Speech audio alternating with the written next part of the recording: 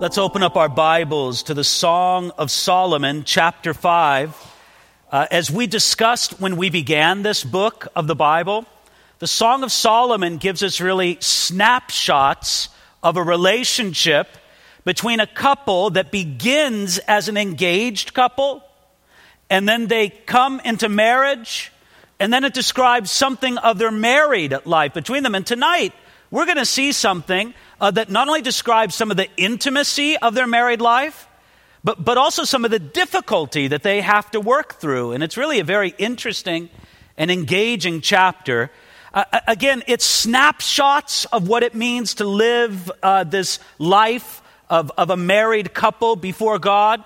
They're not necessarily set in chronological order, but in Song of Solomon chapter 4, they were brought together here in marriage, and now this seems like it could be the kind of dynamic that might happen between a husband and a wife. We're going to pick it up at verse 2 of Song of Solomon chapter 5, because really verse 1 is attached to chapter 4, and we discussed it in our study last time. So Song of Solomon chapter 5, beginning now at verse 2, it's the maiden speaking. And again, just if I may say this, and I hope I don't extend things too long with these little side comments, you'll notice in your Bible, it's sort of blocked out, the maiden, the beloved, the Shulamite, and you say, how do they know who's speaking? They know it by the feminine or masculine nature of the Hebrew pronouns and nouns. That's how they know who's speaking where. And sometimes it's a little bit uncertain, but we really don't have those troubles here in this particular chapter. Okay, Song of Solomon chapter 5, verse 2. I sleep, but my heart is awake. It is the voice of my beloved. He knocks, saying, open for me, my sister, my love, my dove, my perfect one. For my head is covered with dew, my locks with the drops of the night. Very powerful in its poetic beauty. I mean, did you just see that first line of verse 2? I sleep, but my heart is awake.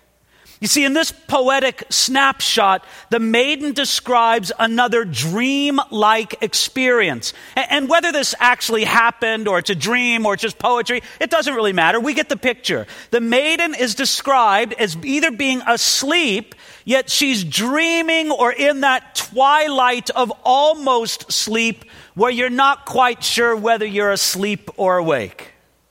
And what does she hear when she's sort of in that state? She hears the voice of my beloved. Did you see that line in verse 2? In her half awake, half asleep state, the maiden heard the voice of her beloved outside her door. He had come maybe for an unexpected rendezvous, maybe for after a long day of looking after his responsibilities. You can picture it in his mind. Work kept him at the office, kept him at the job far too late, and now he comes home and he's come back, and he calls out to his beloved, and she hears his voice. Then, after calling out, look at the next line, he knocks, saying, open for me, my sister, my love. Now, having come in some way unexpectedly, maybe it was just later. Maybe she waited up for him and he was so long detained at his business that she finally went to bed, and whenever he'll come home. But now she's startled, she wakes up. He calls out, open for me, my sister, my love. Presumably it's his own home as well, but she needs to open up the door. Now, by the way, it isn't really important whether or not this section should be chronologically arranged before or after the wedding. Is this an engaged couple? Is this a married couple? It doesn't really matter. This is just sort of a dream sequence. She might be dreaming. She might be an engaged woman dreaming of married life to come. Or she may be a married woman dreaming of that. It doesn't really matter in this particular situation. But look at how he calls out from outside the door. My sister, my dove, my love, my perfect one. He first called to his maiden, but the sound of his voice wasn't enough. Then he knocked, but that wasn't enough. Then what did he do? He affectionately praised his maiden with each one of these warm and complimentary terms. But this was not enough to rouse her from bed and to persuade her to get up and open the door. He calls, my sister, my love, my dove, my perfect one. But by the way, you could say, well, is this some kind of hillbilly arrangement when he calls out to her sister? No. No, what you have here is it's a very affectionate term. And I'll tell you, one of the things that it suggests very powerfully is permanence. Your brother or your sister is your brother or your sister for life. I affectionately love you as a sister, my love, my dove, and then that great phrase, my perfect one. And so he appeals to her on that basis. Sweetie, I love you so much. You're so precious to me. Won't you open the door? She still doesn't answer. So what does he do? One more time, he makes the appeal now a little bit sympathetic. He says, for my head is covered with dew. It's raining out here. I'm getting wet. Would you please open the door? You know, like a shepherd who's out late at night watching over the flocks, his head is wet with the moisture of the dew that covers the land that night. So do you see how thoroughly he makes his appeal? Won't you let me come into the home? First he calls out to her, then he knocks, then he praises her, then he gives a personal appeal. It's a desperate, skillfully made appeal. Yet for all of this, the maiden will not open up the door. It's really an interesting and a very engaging picture here that we have in verse 2. Now, before we go on to verse 3, this picture of the beloved standing outside the door and appealing to his bride for entry, this may provide the only New Testament reference to the Song of Solomon. And I'm not saying positively it's a connection, but you got to admit, it's certainly engaging to read Revelation 3:20 that says, behold, I stand at the door and knock. If anyone hears my voice and opens the door, I will come into him and dine with him and he with me. This idea of Jesus, like in that iconic picture of Jesus standing at the door, this is something of the posture of the beloved calling out to his maiden. Here I am.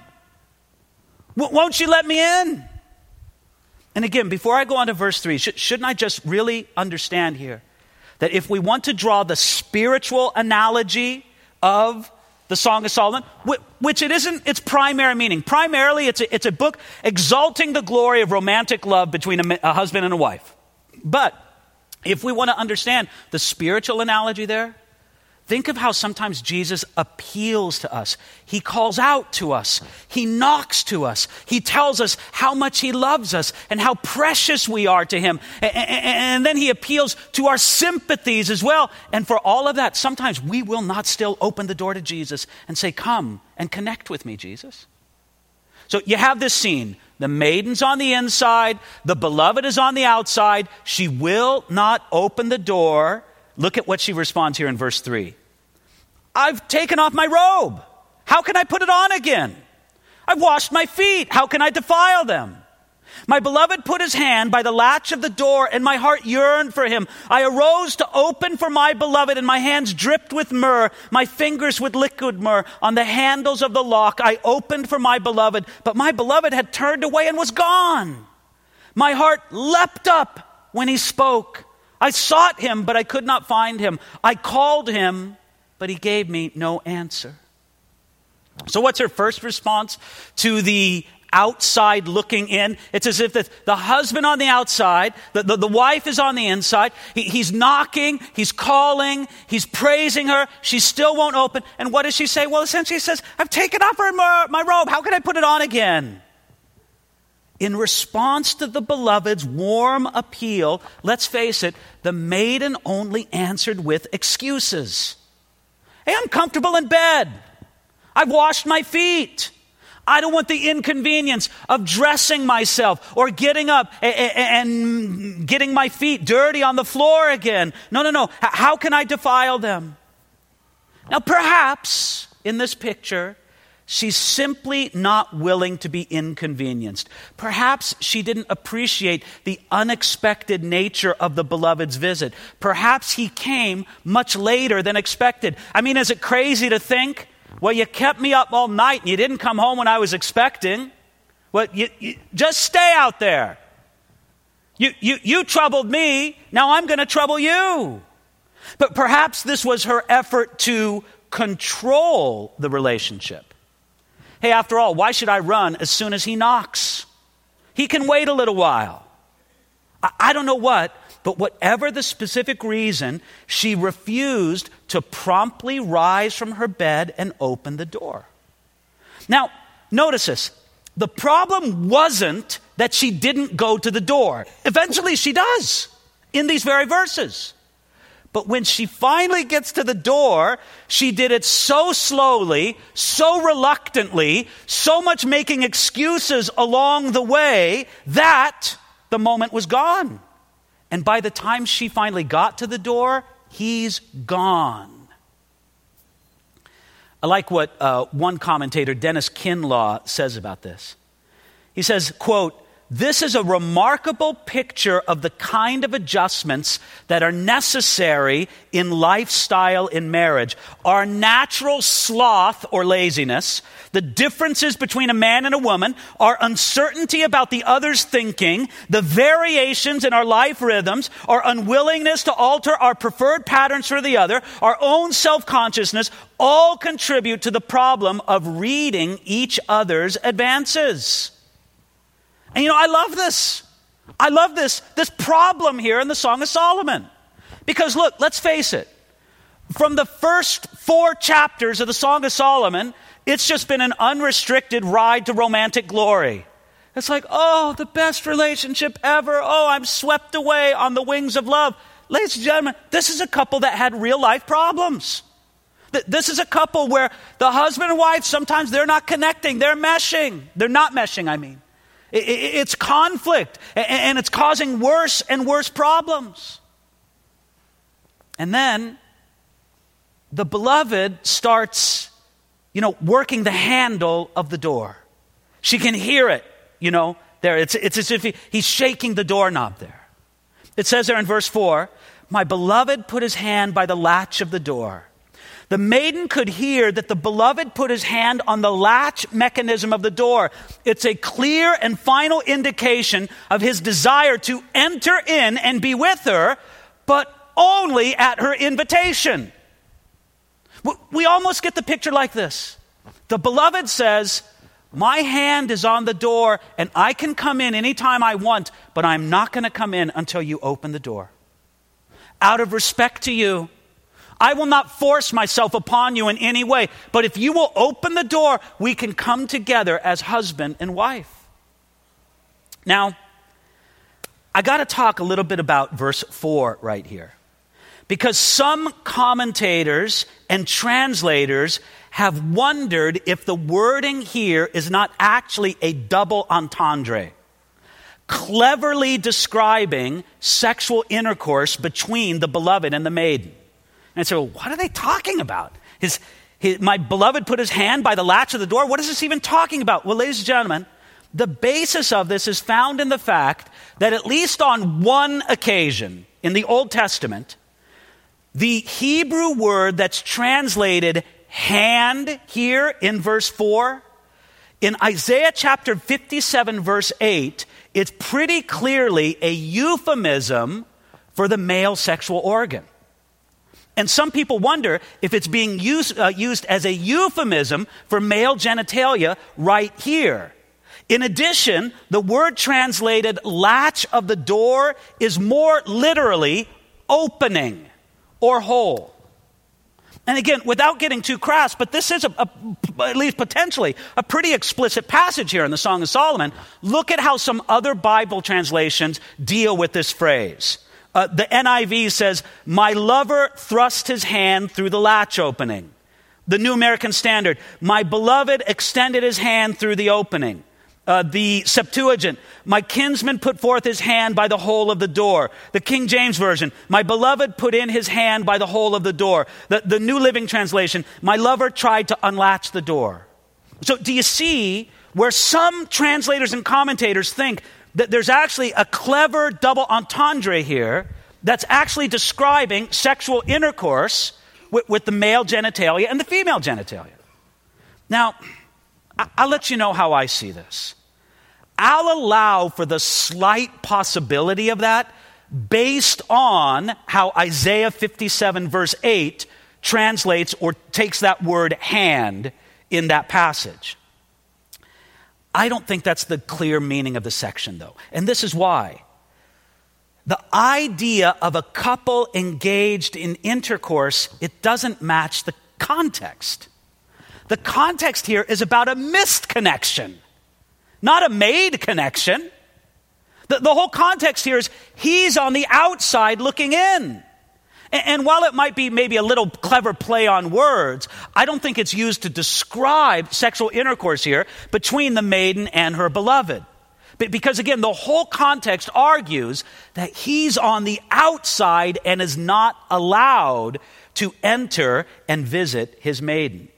She obviously loved and longed for her beloved, yet she refused to promptly open the door for him. Now, when she finally does get around to it, look at verse 5. I arose to open for my beloved. Notice, it wasn't that she refused to respond to her husband.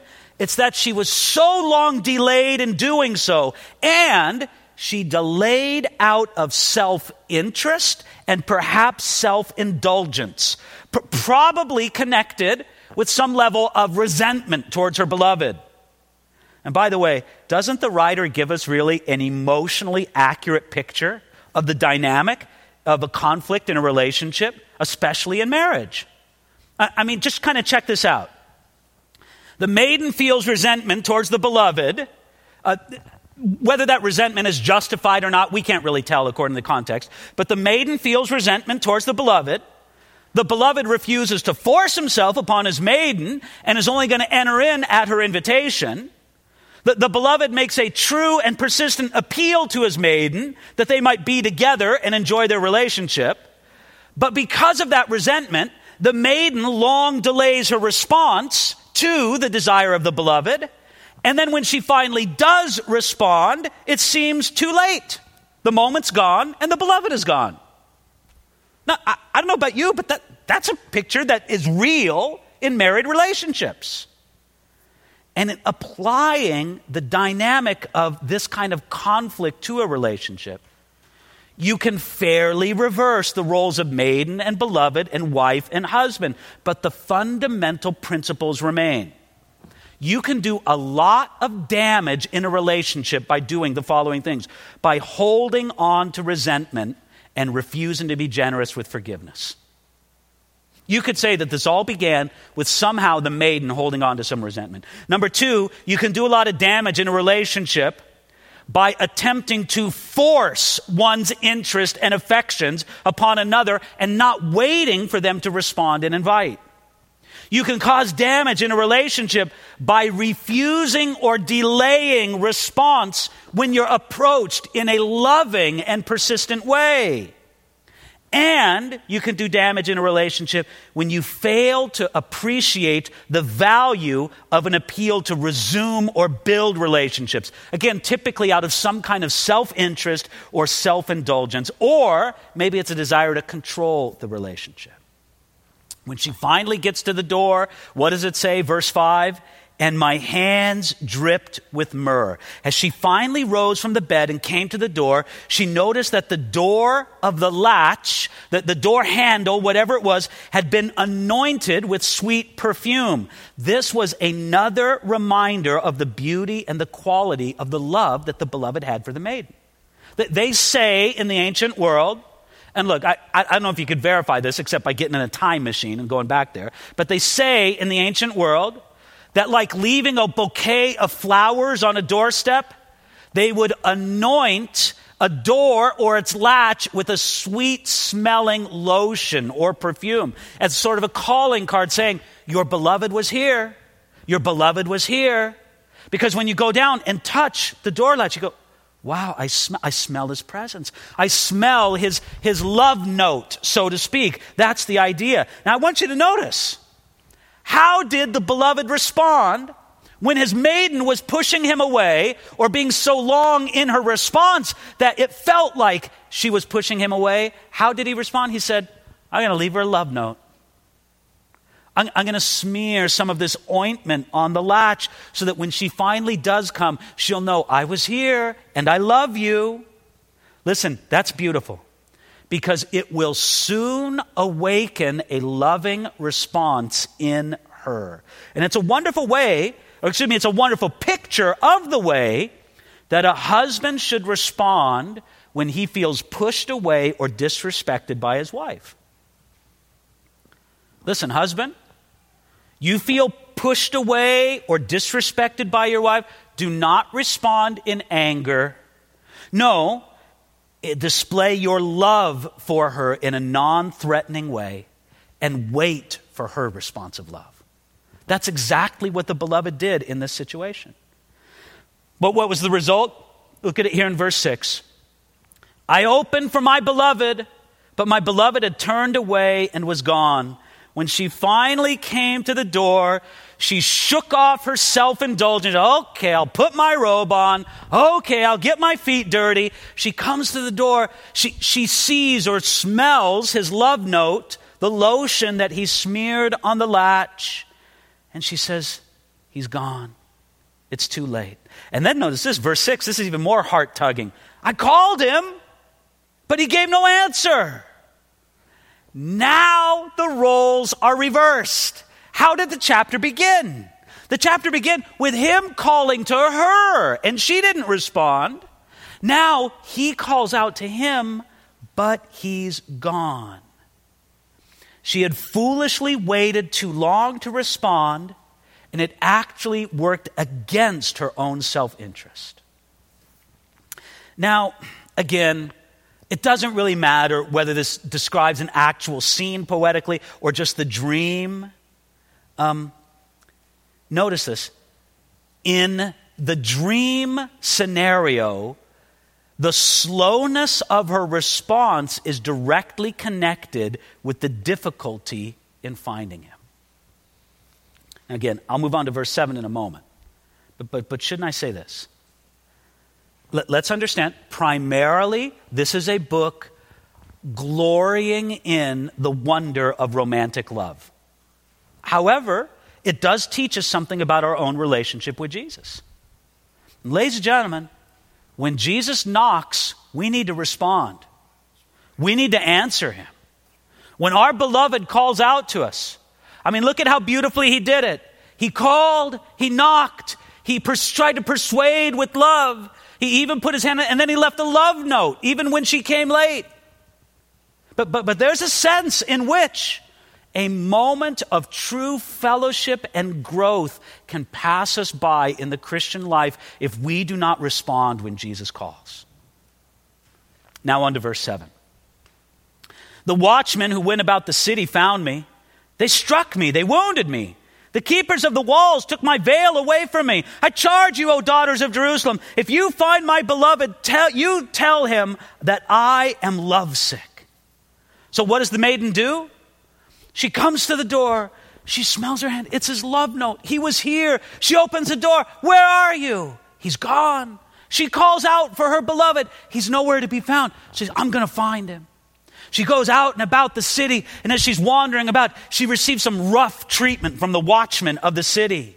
In her dream, the maiden sought and called for the beloved, but now she extends the dream out, and she doesn't find any help from the watchmen or the keepers of the walls. Again, they push her around a little bit. They take her veil from her. By the way, veil there is probably better understood as a scarf or a mantle. It's not the same word for veil that's used otherwise. And then we picture her in her dream. She's calling out to the daughters of Jerusalem, to the people who are onlooking in this little poetic picture here. She calls out to them, hey, if you see my beloved, tell him that I am lovesick. This is her plea to the daughters of Jerusalem. She came to regret and to suffer from her previous actions. Now notice this.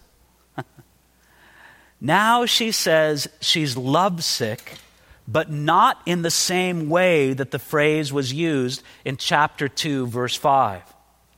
In Song of Solomon chapter 2, verse 5, she's overwhelmed by the presence of love. And she's like, I'm sick with love in the most wonderful way. Now she's lovesick in a sense of dread. Maybe I've lost him. Maybe I've pushed him away too much. Maybe I've made him wait too long. Maybe I haven't responded well enough. Again, Dennis Kinlaw, excellent commentary on the Song of Solomon. He says, quote, "There is a realism in the Song of Solomon that merits our respect. The course of true love seldom runs smoothly for long. For every moment of ecstasy, there seems to be the moment of hurt and pain." Elizabeth, that's real life. I mean, I wish I could stand before you and say, listen, if you love Jesus, everything's going to be just ecstasy and wonder in your married life. No. You'll have your share of hurt and pain in the relationship. But don't let that dissuade you. God will use even that and reward you with great blessing in the midst of it. Now going on to verse 9. These are the daughters of Jerusalem speaking about the beloved. You know, she called out to them, "Tell him I'm lovesick." Now they answer her, "Well, what is your beloved more than another beloved, O fairest among women? What is your beloved more than another beloved that you so charge us?" Again, this sort of dream sequence is pretty awesome. Now you picture a chorus of women singing this on the side, and what are they singing? They go, "Hey, what's so special about your guy? You told us, oh, tell him that you're sick with love about him." And it's almost as if they're saying to him, "Hey, sweetie, there's a lot of fish in the sea. It didn't work between you and this guy. Just go find somebody else. What's so special about your guy?" And she wouldn't be the first woman to receive that kind of advice from the daughters of Jerusalem or a chorus of friends around her. But what's her response? Look at it here in verse 10, and this is beautiful. She's going to describe her beloved. Now, pause right here before we read the description. In Song of Solomon chapter 4, the beloved described the maiden. Remember that? Hair like a flock of goats, teeth like shorn sheep, all this, neck like a tower. And you kind of go, well, that's all weird. Well, notice this. He described her in terms of great love and appreciation. Now she's going to describe him the same way. Again, prompted by the question, hey, what's so great about this guy? Why don't you just find another? So she says, I'll tell you what's great about my guy. Verse 10, my beloved is white and ruddy, chief among 10,000. His head is like the finest gold. His locks are wavy and black as a raven. His eyes are like doves by the rivers of waters, washed with milk and fitly set.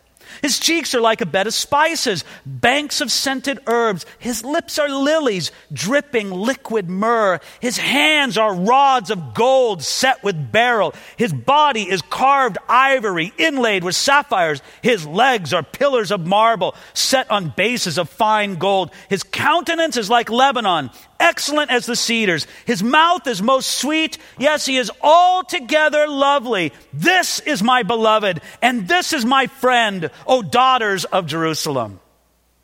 Isn't that an awesome little speech there from the maiden? You want to know what's so special about my guy? I'll tell you what's so special about my beloved. And she goes through this amazing description, starting with those words, my beloved is. Now, the description uses a lot of figures of speech, just like the beloved's description of the maiden did, starting at the head, going down to the man, and then giving just sort of a general one about his countenance and all. But I want you to notice something. What was the condition of the maiden when she was in bed and the beloved was calling out and knocking? Who did she think of? I don't want to put on my robe. I don't want to dirty my feet. She's thinking of herself. When she starts thinking of not about herself, but about her beloved, she remembers what is so wonderful about him to her. It's almost like she's talking herself into a refreshment of her love. After all, if she thought this way about him at the beginning of the chapter, she would have jumped up from bed and opened the door at the first call.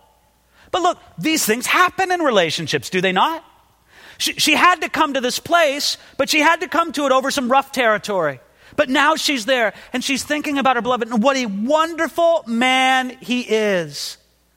notice this, she did not say these things to her beloved, but she said these things about him in the presence of others. It was more important for her to be convinced of how wonderful he was than for him to be convinced at how wonderful he was. Now, I don't know. Look, it's sometimes in the nature of a man, you already think you're pretty wonderful.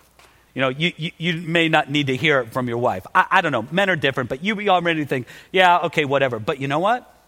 Your wife may need to remind herself about the qualities in you that makes her find herself wonderful. She doesn't say these things to him. She says them to herself and to others. And she begins her description, verse 10, my beloved is white and ruddy, chief among 10,000s. So she describes his countenance, white and ruddy. Basically, the idea is pale, which was thought to be attractive in that culture, pale but with rosy cheeks, white and ruddy. And not only was he of bright countenance and attractive by the standards of that time, but he was a great man. You know, perhaps the most telling line in the whole description is found right there in verse 10. Chief among 10,000. She loved him not only for his physical appearance and not only for who he was to her, but she loved him for his character. Ladies and gentlemen, this can't be replaced in a marriage relationship. Now, on the one hand, you feel like the preacher should start talking to the wives. Wives, look for that thing in your man's character that you can respect. I know you may feel that you've lost some respect for your husband, but there were qualities in him that drew you to him. Look for those qualities. Remember them. They're still there. Even if they've diminished, they're still there. Remind yourself of your love and appreciation and respect for that man. I could talk to the wives about that, and that's a valid point to do. It's a valid point to draw from this text. But is it not equally valid to speak to the husbands? Say, husbands, are you really living up to the appreciation and the respect that you wish your wife would give to you? Do you deserve it? I mean, honestly. Sometimes the man who longs the most for respect is, sort of objectively speaking, deserving of it the least. There's something here for the wives to hear for sure, because no doubt there are husbands who deserve the respect who aren't getting it, but there's some husbands who expect the respect, but they don't deserve it. Why don't you determine, I'm going to be a man of such character, of such goodness, of such honor before God and man, that my wife can look at me and say, no matter what your skin tone is, my beloved is white and ruddy, chief among 10,000. This guy is 1 in 10,000. There's something special about him. And let me tell you something. You don't have to be a fashion model to do that. You don't have to be rich to do that. You need to be a man of godliness and character. And as we see this stinking world crumbling around us, men of godliness and character stand out even more. Maybe we need to change the equation. It's not 1 in 10,000 anymore. Now it's 1 in 100,000. But that's just what we see and what we can be as men of godliness and character. Did you ever hear that expression? Endeavor to be the kind of man that your dog thinks you are. You know, your dog looks at you with those eyes. Oh, my master, look at him and this and that.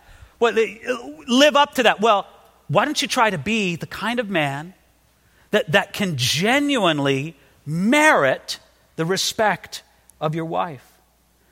So she describes the beloved as radiant and attractive, beginning from the head and working her way down. His head is like the finest gold. His eyes are like doves by the rivers of waters. Yes, verse 16, he is altogether lovely. That summarizes her description.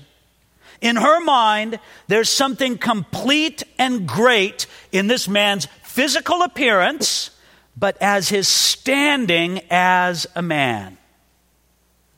I mean, you could say that he was tall and handsome. He had a tanned face and a dark hair, but his eyes were soft and tender. His cologne smelled good, and his hands were so strong yet gentle that they were as precious as gold. Most of all, he was a man of character. Now, I do need to understand another thing here, though. Again, to draw the spiritual analogy, which we're not majoring on, but I don't want to ignore it. Could you describe Jesus in all his glorious qualities the same way that the maiden could describe her beloved?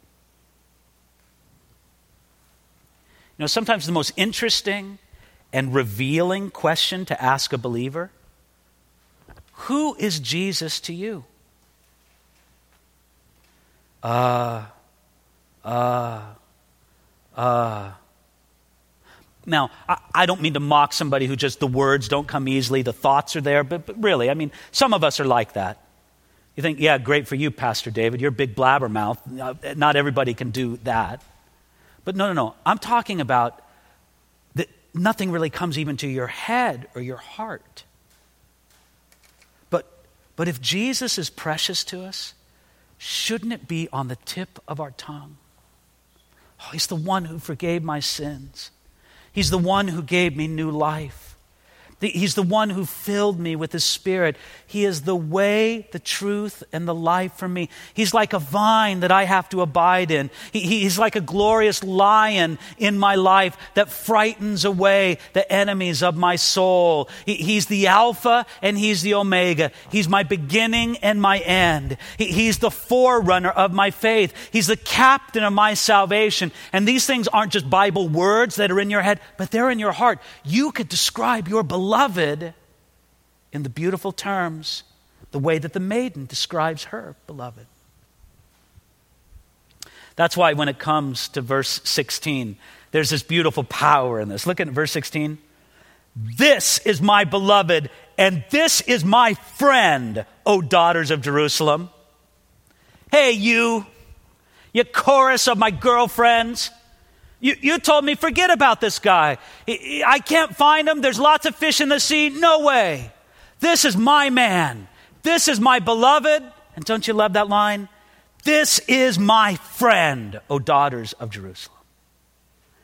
Yeah, I just think it's so wonderful. I think it's wonderful that she uses the word my beloved, my friend.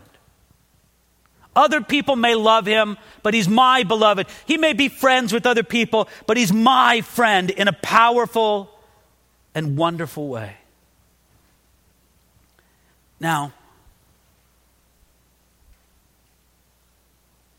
when I was younger, and younger in my married life, when I would hear people describe older married couples, and they'd say of their husband or their wife, she's my best friend, I'd be kind of like, yeah, whatever.